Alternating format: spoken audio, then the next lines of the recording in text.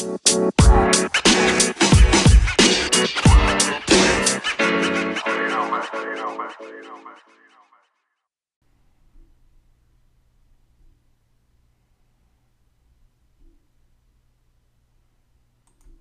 everybody, I'm Alex, and this is Lunchbox Radio Sunday Edition. Now, if you haven't gone and heard since I haven't been very good about posting the videos of these because I've been lazy, but if you haven't gone and heard the episode on Tokyo Revengers, I encourage you to check it out.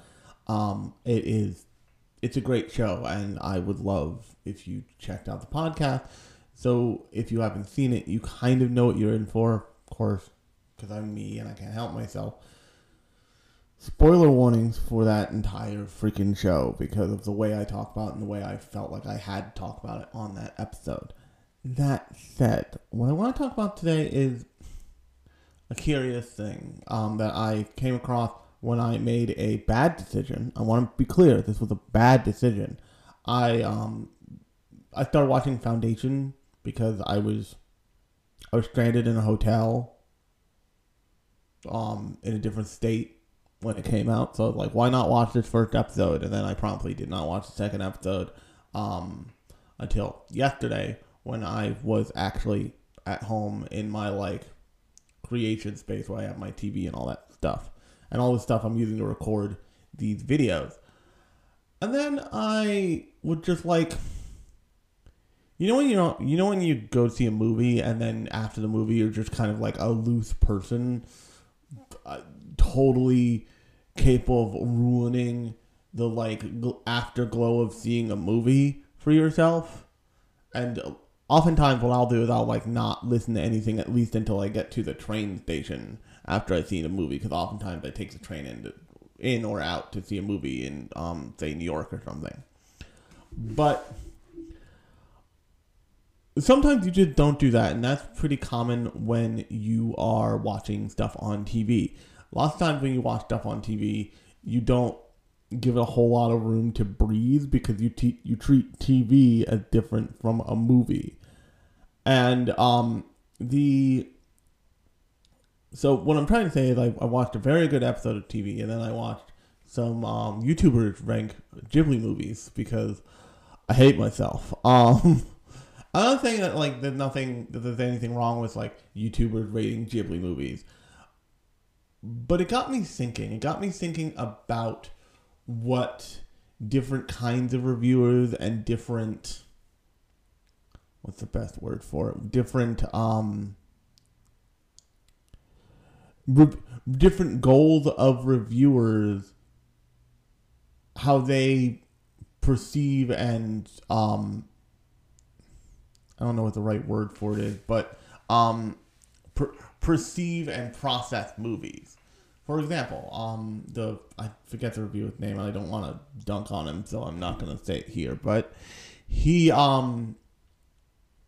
really disliked Ocean Waves, which is a Studio Ghibli. It's a Studio Ghibli made for TV movie. I encourage you to watch it because it is one of the I find it to be a seminal Iyashike melodrama work in a way that they've never made before or since. And I just find it to be a really interesting thing. And also, he didn't really have a whole lot of context for the movie. Then partially that was because he did this cold, and for the first time ever he subscribed to HBO Max and watched all the Ghibli movies, which is a thing you can do now, which is kind of incredible. But he got to The Wind Rises, and that's when I knew that there was something off about the list. There was some information that wasn't being filtered through properly. And Ghibli is one of the few studios that I do this with, because it's one of the few studios that I know all that information, and B, because it at some point it attempted to become a family business and failed, basically. And that context goes into the making of The Wind Rises. The Wind Rises is about a failure of a father and a husband, basically. But him having great success in his work but also the lasting effects of his work, because it's about the Japanese engineer who developed the planes that I believe would become the kamikaze planes. And it is essentially a portrait of somebody who has been very successful and very skillfully, helped to make anime what it is now. And it's a portrait of his regret in A, doing that, and B, how he ultimately treated his family in the long term. Because if you know anything about say up on Poppy Hill or Tales from Earthsea, you know that. Sorry about that. From Up on Poppy Hill took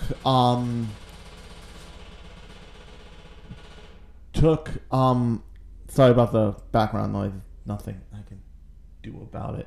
But From Up on Poppy Hill was taken away, was partially directed by Hayao Miyazaki because he could see his son struggle. He could see his son Goro struggling and didn't want to help him in the way you would normally help him. Just wanted to do the movie instead, and that's how that went. And in terms of Tales from Earthsea, my guess is that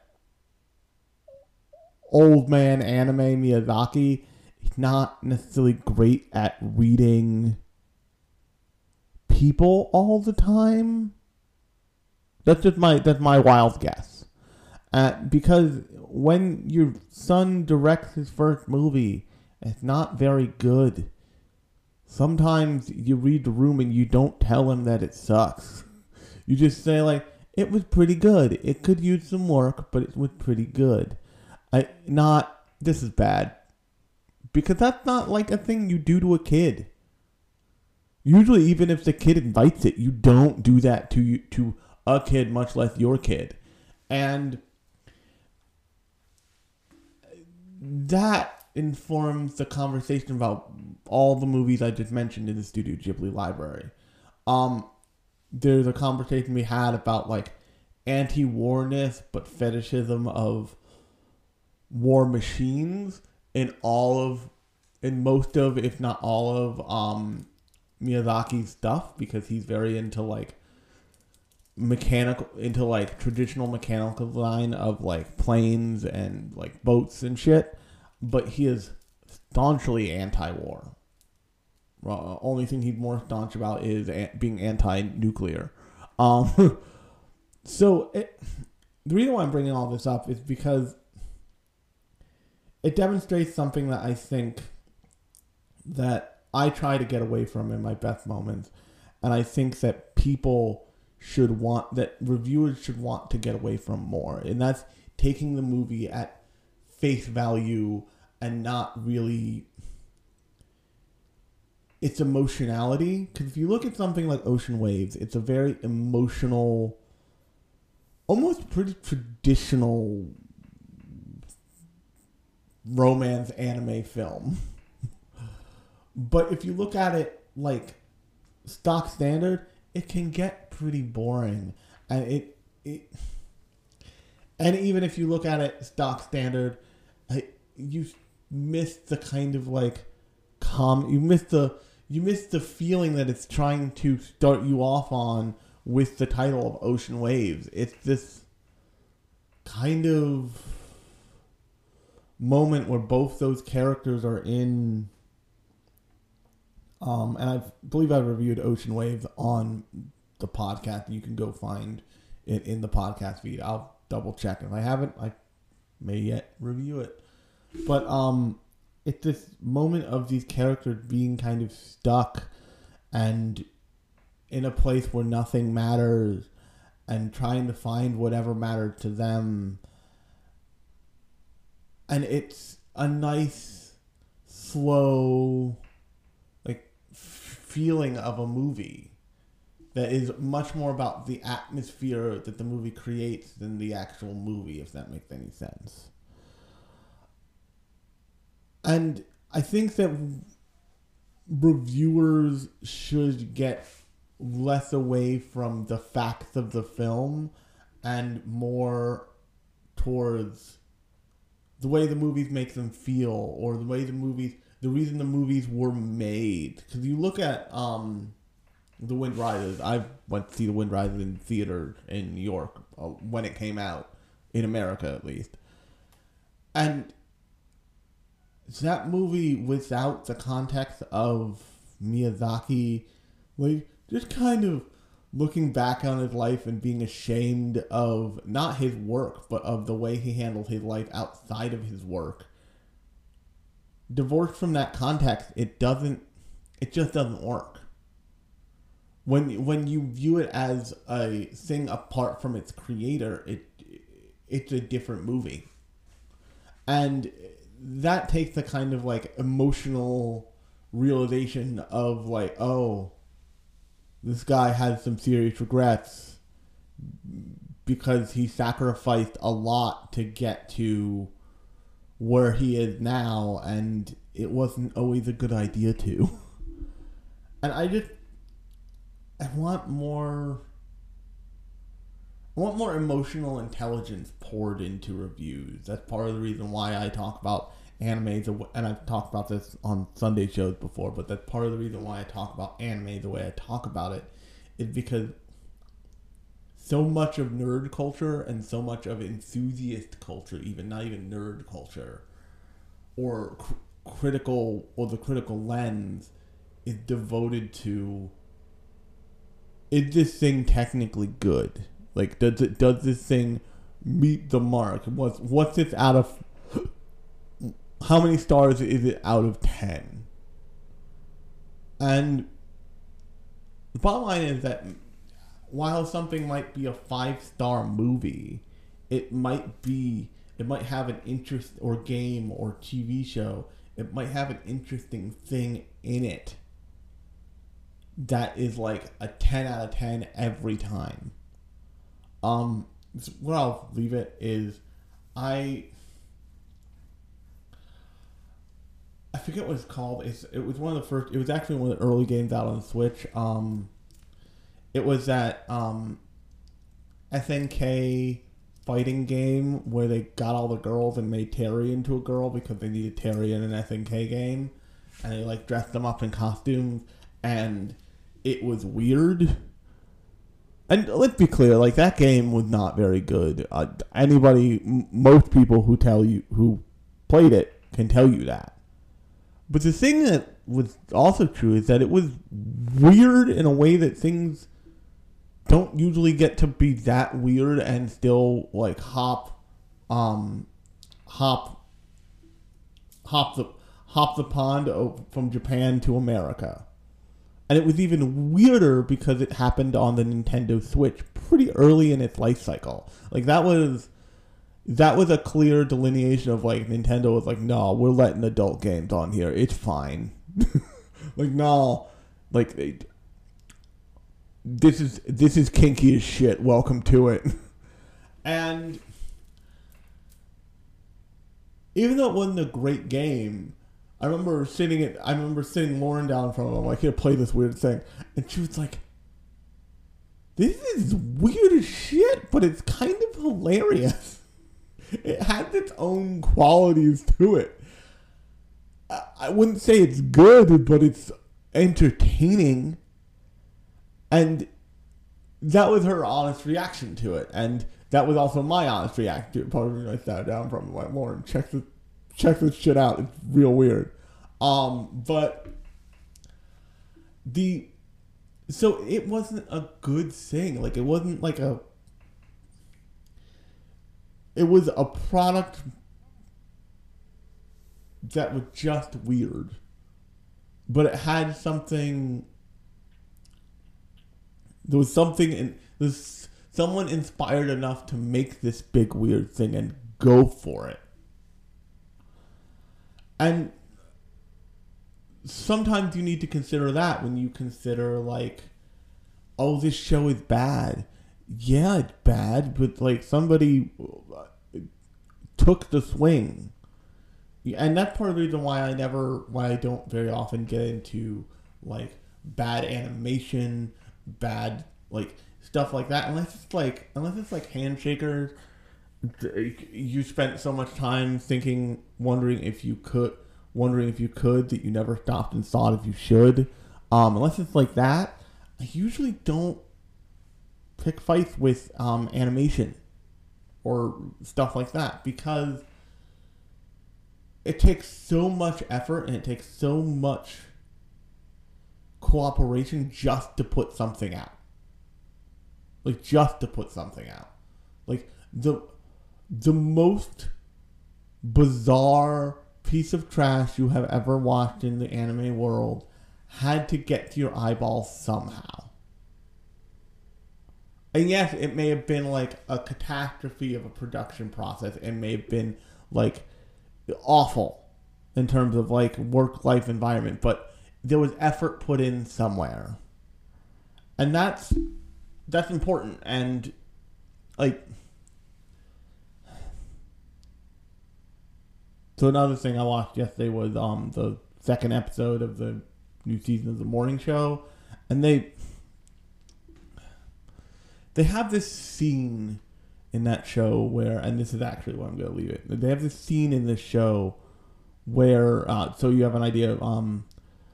The Morning Show is basically a take on the Matt Lauer harassment and sex scandal, but the Matt Lauer character is played by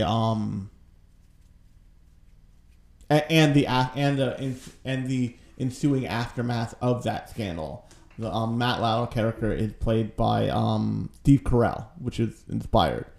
And at this point in the show, spoiler alerts for The Morning Show, by the way. At this point in the show, Steve Carell is kind of like hermited himself in Lake Como, Italy. And there's a moment when he's just like sitting, reading the paper, keeping tabs in a way that he shouldn't. And an American woman comes up to him and just chews him out. Just destroys him. But eviscerates him in the way that, like, you try to eviscerate people for the internet, and later on in that same scene, you realize that her friend was taping it for the gram, and like World Star horseshit was happening. But this woman comes up, and this Italian woman comes up, and she like knocks this girl down a peg. And even Steve Carell tries to, in a more polite way, says like, "Look, I get that you're pissed. I'm a terrible person. He is not a good person in this show." And he's like, "I get that you're pissed. I guess you have a right to yell at me, but I would love it if you yelled directly at me and not at other people." And not like in a performative way for others. Like, if you want to spit in my face, go ahead. But you don't need to do it from fucking 10 feet back so everybody sees and it ruins everybody's meal. Because he's sitting at like a gelato. He's sitting at like a cafe having gelato. And he expresses this like, and the point of that point of the episode is very much the person they cast to be the American ladies reaming him out is very much the like, buy a pink pussy hat off the internet and never wear it kind of adult woman in her her late 20s to mid 30s. And there's a real conversation to be had there, and that show doesn't necessarily handle it great, and it knows it's not handling it great, and it's doing that for like a very specific reason. And you don't know, as a viewer, I don't know what that is yet because they haven't like put that part of the put the next part of that scenario in front of me. But it was this really good expression of a thing that now exists, and that's this like not like SJWs like Twitter or something, but like people who don't, and everybody's guilty of this at some point. People who talk the talk but don't walk the walk. People who like use outrage for the sake of A, outrage, and B, their own self-image. You see this in like MAGA and like all that other shit all the time, but you see it everywhere. And this was a like practice of showing what that can look like when it's the left going after someone they believe who deserves it, who in this case does deserve it. Matt Lauer was a creep. I forget the character name that what's this Steve Carell played, but Steve Carell's character in this is a creep. Like, the reason he banished himself to Italy, he's a creep. But like, just because that's in front of that person does not mean that person has the right to like get their 15 minutes of fame off it. Does not have the right to bring that mob mentality as one person to his doorstep for her benefit. And that's a really hard thing to demonstrate, and even as I say it, I know that there are people who will be like, no, it totally does. He did wrong. He deserves to suffer. And I'm like, yeah, but does everybody else in that cafe? Where does that stop? And anime and films and entertainment, their job is to bring up these things, and oftentimes bring up these complicated things and show them to us in a more plain, clear way. And oftentimes that has to do with a lot of emotionality, a lot of all these things. And like, yeah, it doesn't always come out clean, but sometimes you want to at least appreciate it for coming out clean, for trying to do anything of what it did. The last Ghibli movie I'll drop in here because it's a good example of this is Howl's Moving Castle. There are people who love Howl's Moving Castle. There are people who don't. I like Howl's Moving Castle. It's not my favorite Ghibli movie. My favorite Ghibli movie will always be environmentalism good, pollution bad, freaking Princess Mononoke, let's go for life. But Howl's Moving Castle is having a lot of conversations at once, and it's easy to lose the thread. You need to keep like parts of historical record of the world in your head. You need to keep all kinds of things in your head in order for that movie to like be the sum of its parts by the end. And you also need to have like some amount of emotional intelligence to be like, oh, love is the thing that brings Sophie out of her curse every so often and ultimately gets her out of it. But I appreciate that Miyazaki, and most likely the book it's based on, don't take you by the hand and like plot it out for you. They let you experience it the way you experience it, and maybe you need to watch it a second time. And it's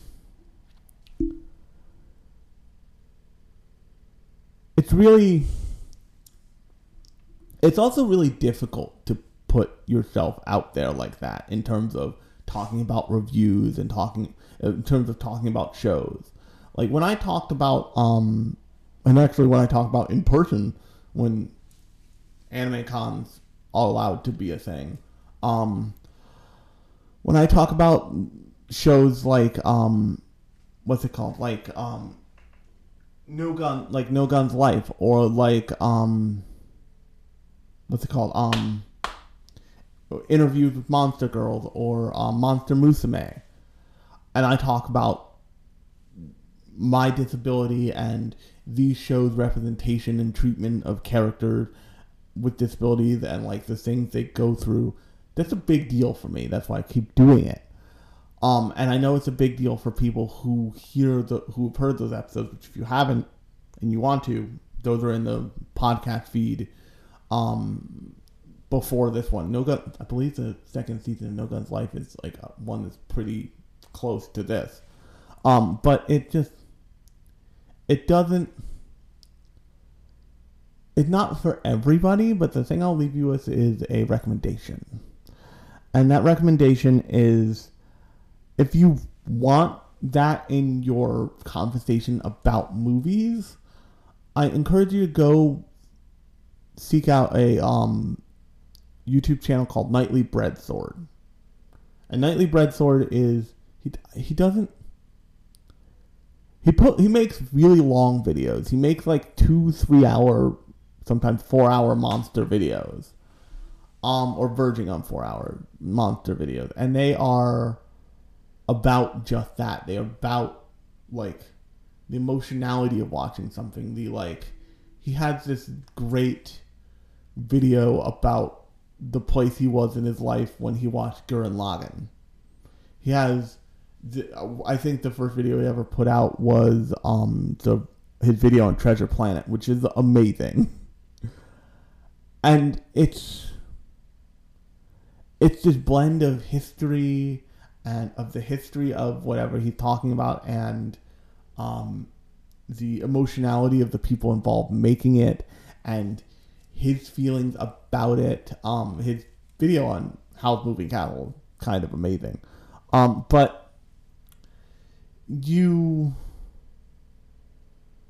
That's really how I love reviews to be. I love reviews to be talking about like the emotional place this work brings them to, or something like that. And at least out of like so much of what review culture has become, I don't usually see it. I see like and that's part of the reason why I like Giant Bomb, is because they talk about like this game just doesn't feel good. I'm not like, we don't put numbers on things for a reason, because that's useless, but I just don't like the way the game feels. And also, doing reviews that way helps you avoid landmines. And that is, like, what if this show is really good, but it's about a tiny Nazi child, aka Tanya the Evil? What if that show's really good? I don't care if I watch the whole thing. I don't care if it was entertaining. I will probably always drag it through the mud, because it's a show that was like, hey, what if Nazis were cool? And I'm like, no. We don't get to do that. On that note, my name has been Alex. This has been Lunchbox Radio Sunday edition, and I will talk at you on Thursday.